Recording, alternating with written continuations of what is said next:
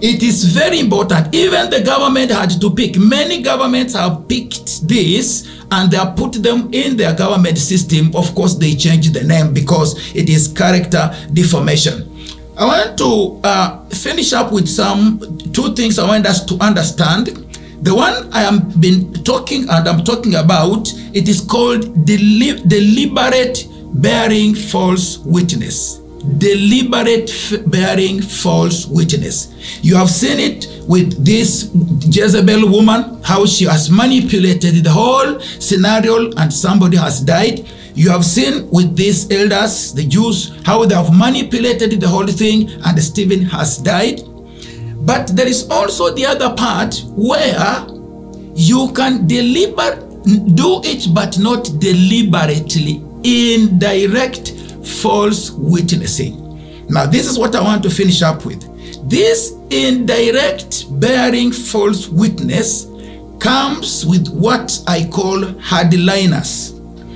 Hardliners are people who are political. We have political hardliners, we have religious hardliners, we have royal hardliners. By hardliners I mean there is somebody who believes in his religion so much that whatever the person hears, he cannot prove.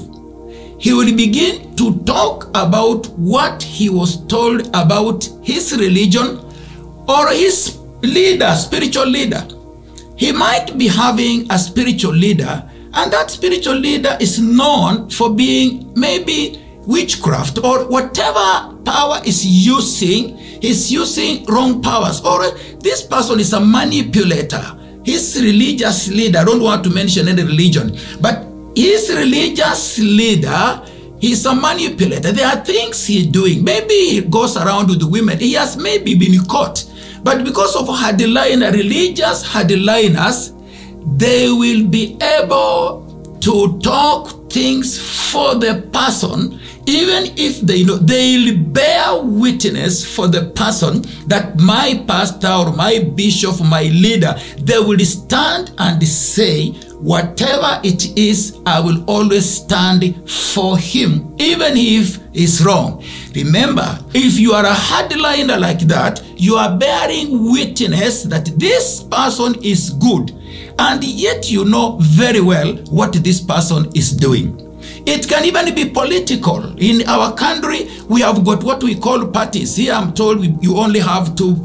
We have the Democrat and the Republican. In Kenya, we have even, like this time, we have 50 parties, imagine. So if I'm a hardliner, even that person who is standing as a politician or a president in another party, if I'm a hardliner and I'm a Christian, however bad things I may be able to see, I will still stand and bear witness and say, my man is the man I want. You are cheating. He is a good person. I will bear wrong witness, and I will make sure the other people, even if they are good, I will bear false witness. I will begin to build up stories that I have heard from other people talking about our opponent.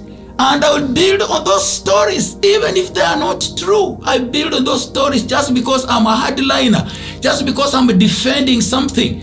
I can be a hardliner even to our family. I can be a hardliner even to my husband. I can be a hardliner to my wife. I can say my wife has never done this. My husband can never do this. So you can become hardliners. Hardliners, in most cases, they always stand up to give false witness to issues. They will defend what they were not supposed to defend, and they will begin to talk bad about other people or other situations which they have not proved. Anytime you begin to manipulate words, to design words, you have no proof, but you are pestering those words on somebody, destroying the integrity and the credibility of the person, then you automatically come to the class of false witness, bearers of witness. But this one is not direct. This is indirect, being a false witness, because what you are talking,